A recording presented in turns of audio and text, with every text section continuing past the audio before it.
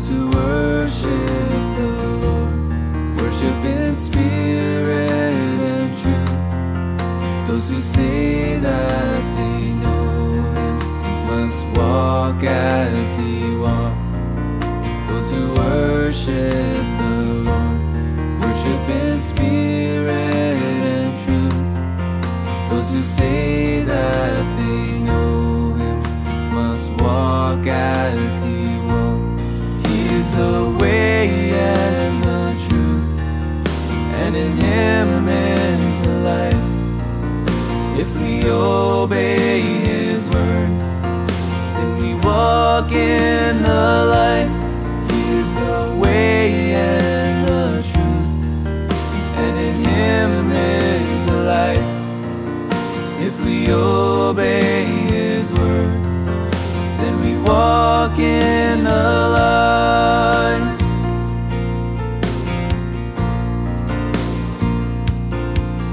If we say that we know Him, but we don't keep His word, then we walk in the darkness, and the truth's not in us. If we walk in the light, we will have fellowship sweet, and the blood of Jesus will cleanse us from sin. He is the way and the truth, and in Him is the life. If we obey His word, then we walk in the light. He is the way and the truth, and in Him is the life. If we obey His word, then we walk in the light.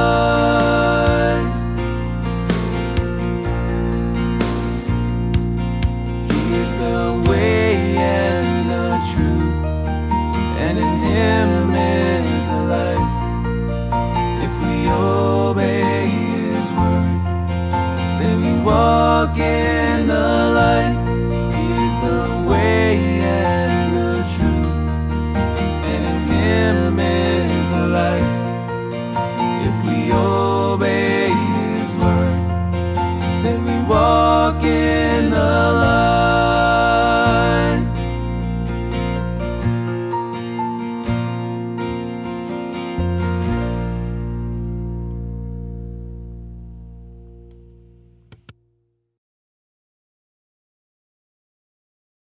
Well, good morning, friends. I think my microphone was on when I was talking to the dog here just a minute ago, saying, "Okay, Bucky," because he was kind of whining a little bit. We have some interest in the home here between Bucky and our female Magnolia, because Maggie is in heat. And so I will just say this at the beginning of the broadcast: if you hear little barking and whatnot, some whimpering, that is why. There is a fence between the two, because we do not want to have puppies in our house this year anyway. So if you happen to hear some little background noise, my apology for that. We're in Acts chapter 5 today. I haven't been in Acts since I left for Israel, and yesterday was kind of a catch-up day.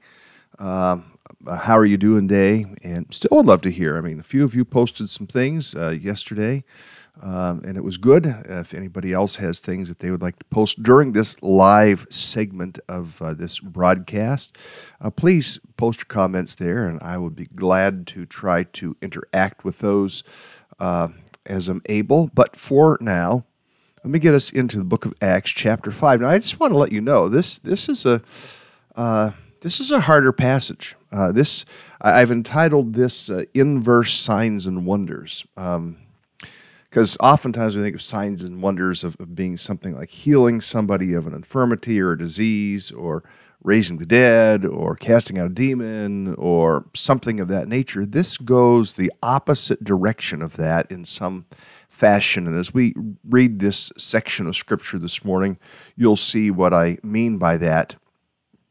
So let's jump right into it and see what we can learn. Now, a man named Ananias, together with his wife Sapphira, also sold a piece of property. Now, let me just stop there for a moment and take us back one chapter to chapter 4, toward the end of the chapter, to see what was taking place. I mean, Peter and John had been arrested. They were released. The believers now in Acts 4:23 are praying for boldness, and that they might continue to proclaim the gospel as they need to do and have been called to do, have been appointed to do.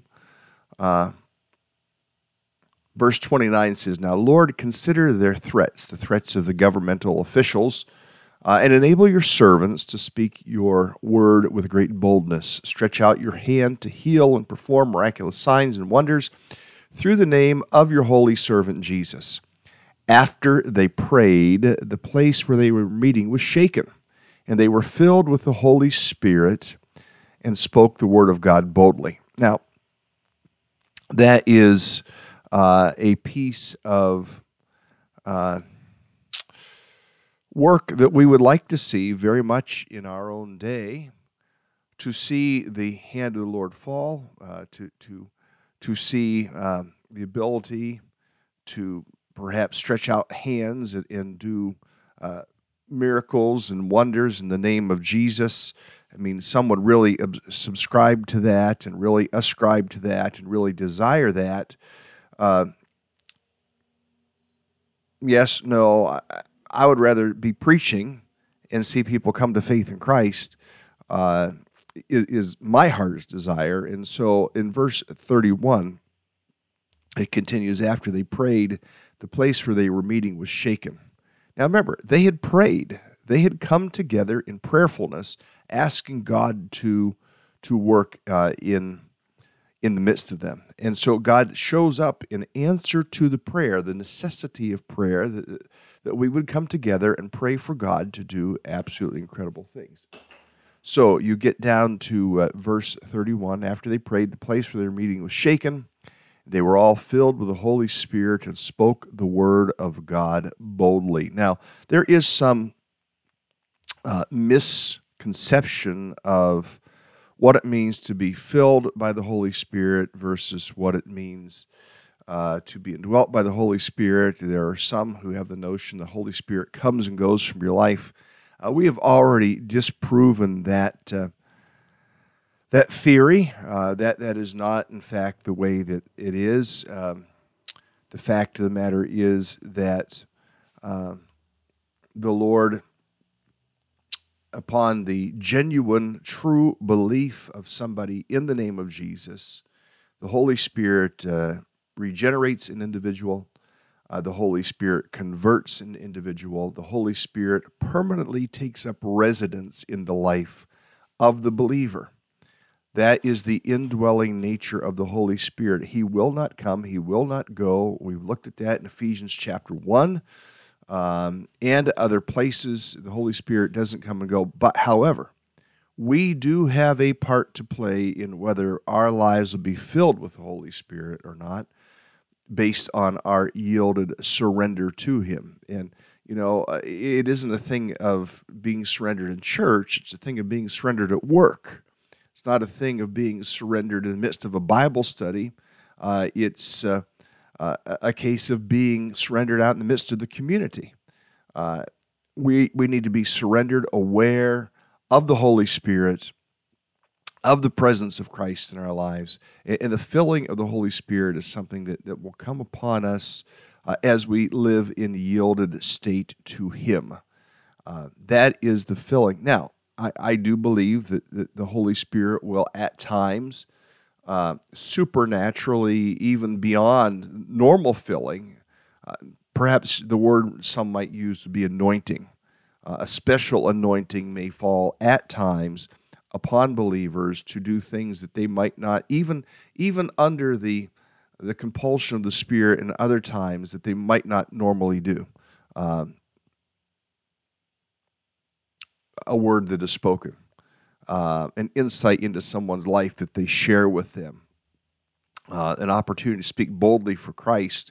It might not be your M.O., modus operandi, but the Holy Spirit may anoint you, may empower you for these unique times. But, friends, what I'm wanting to say is this. Desire to be yielded to the Spirit moment to moment in your life. That's what I want to say. Seeking to try to be aware of Him all the time. And there's much of life that we live, and it makes it challenging at times for us to think that way. But we need to figure out how to think that way so that we can live the Christian life. The Christian life is not meant to be lived in church. The Christian life is meant to be lived 168 hours out of the week. All the hours, all the moments, all the minutes, all the seconds. That is the nature of the Christian work and of living the Christian life. And that is what we are called to do. Our dear friend Don does not, I don't think Don is in here this morning. He might be out having an early morning appointment or something. So I am hitting a few good mornings here to folks that have said good morning, and I want to say good morning right back to you as well, and tell you that we recognize you as a part of this happy throng, we'll call it, the happy throng of believers that are gathered here this morning to be a part of this time in God's Word. Right now, we haven't gotten to chapter 5 yet because I am still in chapter 4, kind of laying the groundwork of what happened here. Acts 4:31, they prayed, the necessity of prayer. The place where they were meeting was shaken. They were filled with the Holy Spirit and spoke the word of God boldly. Verse 32 through 37. All the believers were one in heart and mind. No one claimed that any of his possessions was his own, but they shared everything they had. With great power, the apostles continued to testify to the resurrection of the Lord Jesus, and much grace was upon them all. So, great power, we see here in verse 33, great power. The apostles continuing to testify to the resurrection of the Lord Jesus. I realize that perhaps not everybody who listens to this broadcast, in fact, probably most people listening to this broadcast, are not going to be those who would proclaim the word as I might proclaim the word, because it is unique to my calling. It's unique to the gifting which God has given to me to continue to testify the resurrection of the Lord Jesus. But notice what it says, and much grace was upon them all. Friends, that we would pray that there would be much grace upon us all. Even Walter, who logged in from Pennsylvania, and I said, much grace to you, Walter, and I would say to every one of you who are listening this morning, much grace to you. May there be much grace upon you, verse 33. Verse 34 continues, there were no needy persons among them. From time to time, those who owned lands or houses sold them. They brought the money from the sales and put it at the apostles' feet. It was distributed to anyone as he had need. Joseph, a Levite from Cyprus, whom the apostles called Barnabas, which means son of encouragement, sold a field he owned and brought the money and put it at the apostles' feet. And a wonderful thing.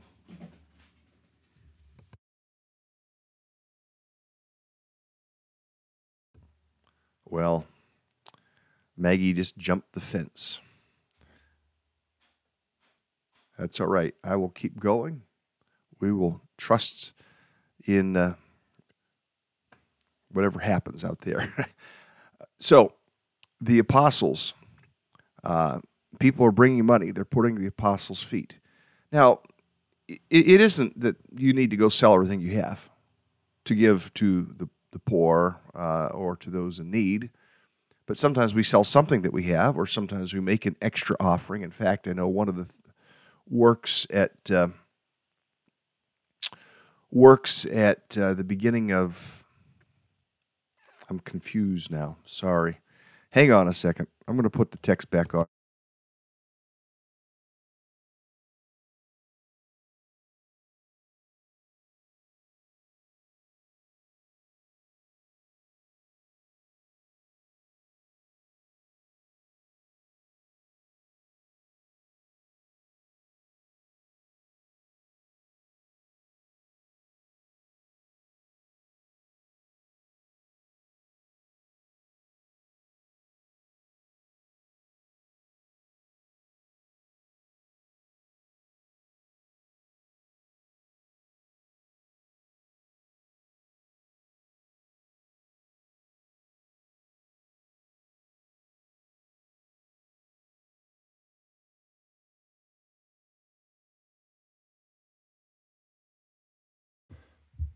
Okay, for any of you who are worried about things, everything is cool. Oh, no, it's not.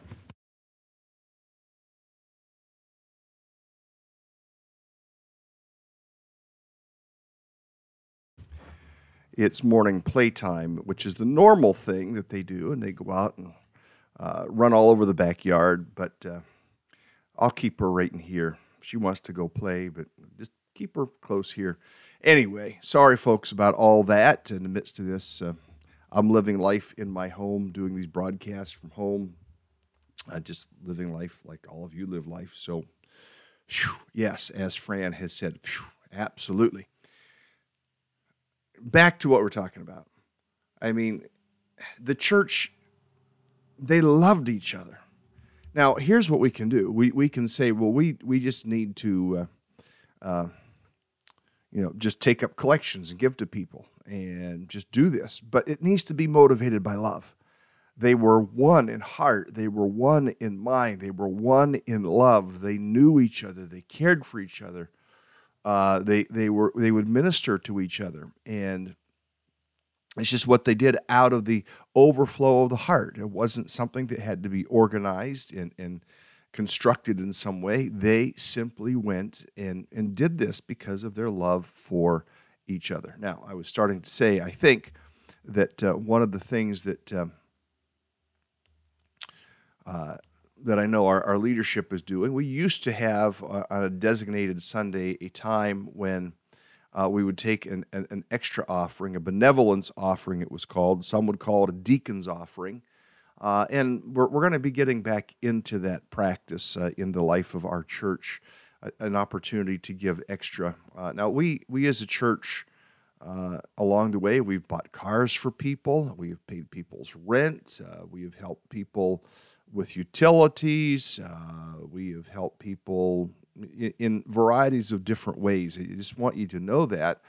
And unfortunately, in our day and age, one of the things that can happen is when you start helping people, people come out of the woodwork, and everybody wants help. And so, one of the things that I think that we're going to do is it's going to start in the life of the church. People who are part of the church first, because it doesn't say in the text they were helping the whole wide world out there with all their needs. It doesn't say that. It says in the text that what they were doing was they were helping those who were part of the church first. That's what they were doing. And so the Deacons Fund, yes, we may reach out from time to time and help people outside the church. But here's the deal.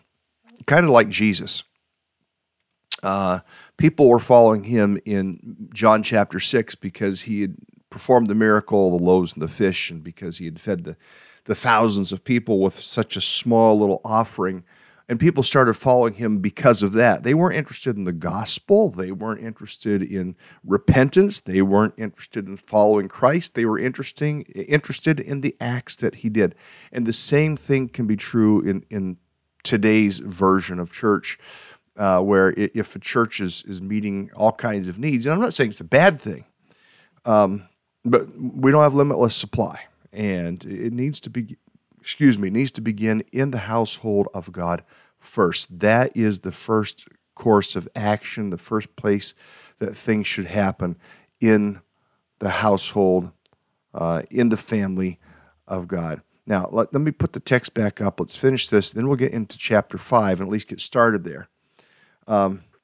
They'd put the money, verse 35, at the apostles' feet. It was distributed to those who had need. So there is a system that is there. It was through the church's leadership that the distributions were made as there were needs that were made known. And then it says Joseph, a Levite from Cyprus, whom the apostles called Barnabas, which means son of encouragement, sold a field he owned and brought the money and put it at the apostles' feet. So, I mean, what can we do? I mean, you might have a yard sale. You might list some things on the marketplace and with the intent of, I'm going to sell this and give the money.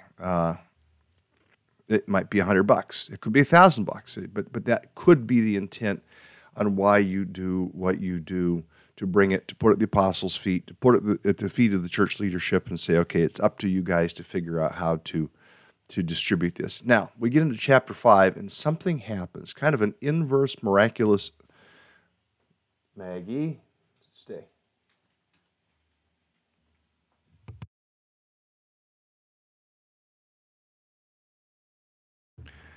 Kind of an inverse thing that happens here. So let me get chapter 5 up for us. Here it is. Now, a man named Ananias, together with his wife Sapphira, sold no, not Elvira. Your heart's not on fire for Sapphira. It was on fire for Elvira. Sorry, I went down that road. That was the Oak Ridge Boys, I think, wasn't it? Now a man named Ananias, together with his wife Sapphira, also sold a piece of property. With his wife's full knowledge, they kept back part of the money for... he kept back part of the money for himself, but brought the rest and put it at the apostles' feet. Then Peter said to Ananias, "How is it that Satan has so filled your heart that you have lied to the Holy Spirit and have kept for yourself some of the money you received from the land? Didn't it belong to you before it was sold? After it was sold, wasn't the money at your disposal? What made you think of doing such a thing? You have not lied to men, but to God." And it says, when Ananias heard this, he fell down and died. Some translations say he fell down dead. And great fear seized all who heard what had happened. Then the young men came forward, wrapped up his body, carried him out, and buried him. About 3 hours later, his wife came in, not knowing what had happened. And Peter asked her, "Tell me, is this the price you and Ananias got for the land?" "Yes," she said, "that is the price." And we notice the text, what it says here. Peter said to her, "How could you agree to test the Spirit of the Lord? Look, the feet of the men who buried your husband are at the door, and they will carry you out also." And at that moment, she fell down at his feet dead. Then the men came in, and finding her dead, carried her out and buried her beside her husband. Great fear seized the whole church and all who heard about this. Now, I can hear some of you saying, well, isn't it their prerogative to do what they want with the money? Yeah, that wasn't the issue. The issue was they sold the property, but were wanting to lead the apostles and the other believers that were gathered there to think that they were giving the entirety of what they had sold the property for. There is nothing wrong, friends, in if you sell something and say, "I want to give some of the money away to the church leadership to distribute to those who are in need, the benevolence fund," nothing wrong with doing that whatsoever. But what they did is they did it in a way so as to make themselves appear better. They were deceitful in the gift that they gave. So I just want to encourage you that what's taking place here isn't they're not being punished because they had done something wrong in giving a gift. It's how they gave the gift. It was the heart set in which they gave the gift to be duplicitous, to be misleading, to be deceitful in what they did. And so this section of Scripture gets into the reality that God cannot be mocked. They lied to the Holy Spirit. That is exactly what it is. They lied to the Holy Spirit. They lied to the believers that were there. And so God brings a moment of judgment upon the believers. And the reason he brings this judgment is he wants to establish that, yes, we have a new covenant, but the name of the Lord is still to be feared. It is still to be regarded. Now, friends, I mean, we could press into this and say, how often are we perhaps duplicitous? How often might we, in fact, lie to the Holy Spirit? I think that this is much more rampant than what we think. In the ways that I think it's much more rampant as we carry ourselves acting more spiritual than what we really are. Self-righteousness stinks like chicken manure, and we carry ourselves self-righteously and all of these things, and we're trying to make ourselves look better than what we really are. That's why I like to say, look, I need the grace of Jesus every day. I have my issues, and as Rush Limbaugh used to say, issues. I have my issues. I have my issues. I have my weaknesses. I have my faults in life, and I don't want to pretend that I don't. And that is where I think we get into trouble in living the Christian life. We try to present ourselves as something better than we are. In fact, try to present ourselves in our own righteousness and not present ourselves in the righteousness of Christ. Well, there's a great thing that happens here. There's a warning here to not lie to the Holy Spirit. There is a warning here. Now, this is a unique situation. I don't think that the Lord, I've not read, now I haven't read every book that's ever been written on the topic or every book that's ever been written for that matter. I don't know that this particular type of incident happens again. Now, there are places where the Holy Spirit does establish His glory and establish His authority in certain things that we'll read as we go through the book of Acts, where people were trying to be duplicitous. But something of this nature, as we read in chapter 5, verses 1 through 9, is unique.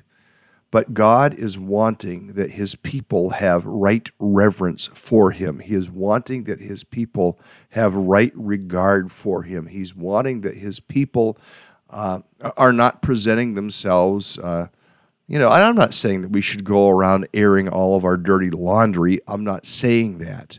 I'm not saying that at all.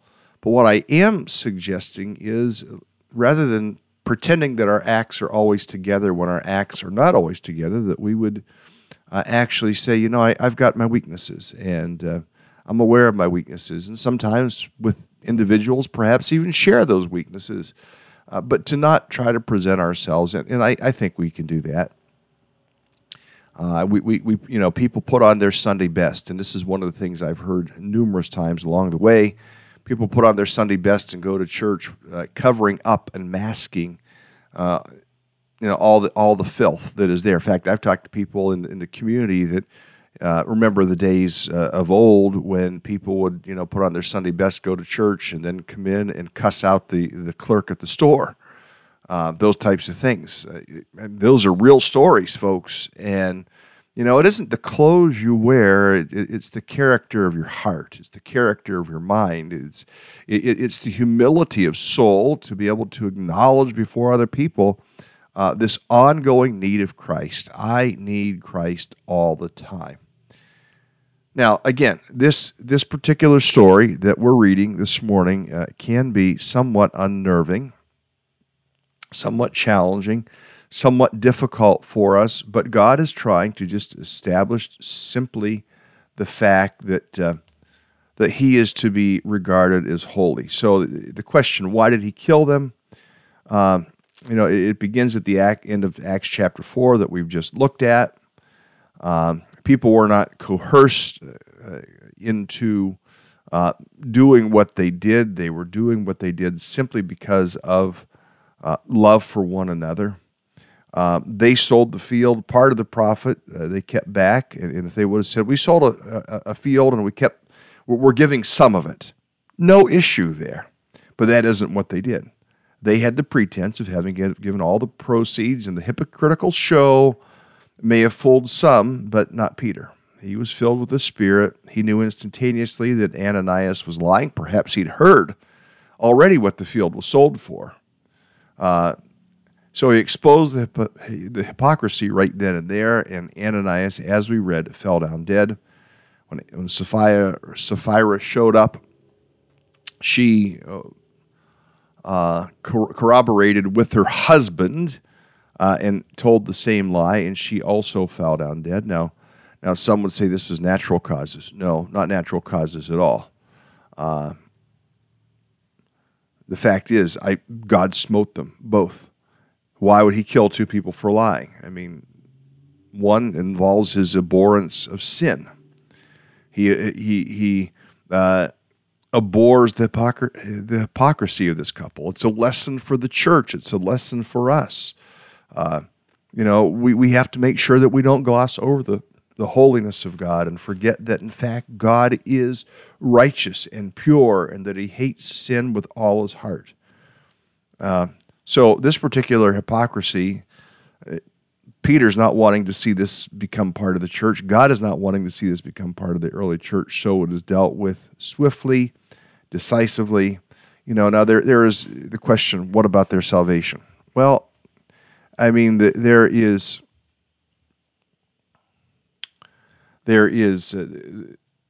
all thought here that they were believers, Acts 4:32, because they're included in all the believers were together.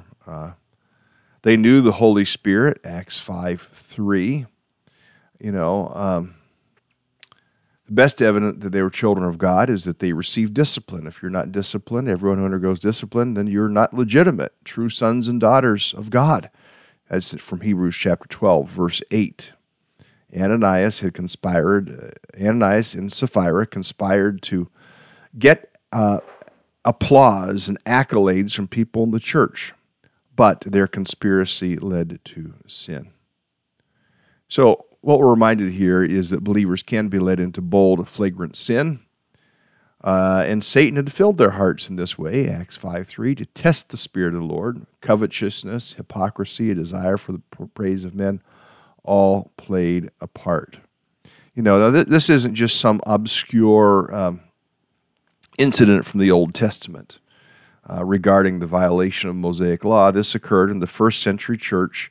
The story is a reminder to us today that God sees the heart, that God hates sin, that he's concerned for the purity of the church. And as Jesus told the compromising church in Thyatira, all the churches will know that I am he who searches the hearts and minds and will pay each of you according to your deeds. Revelation chapter 2, verse 23.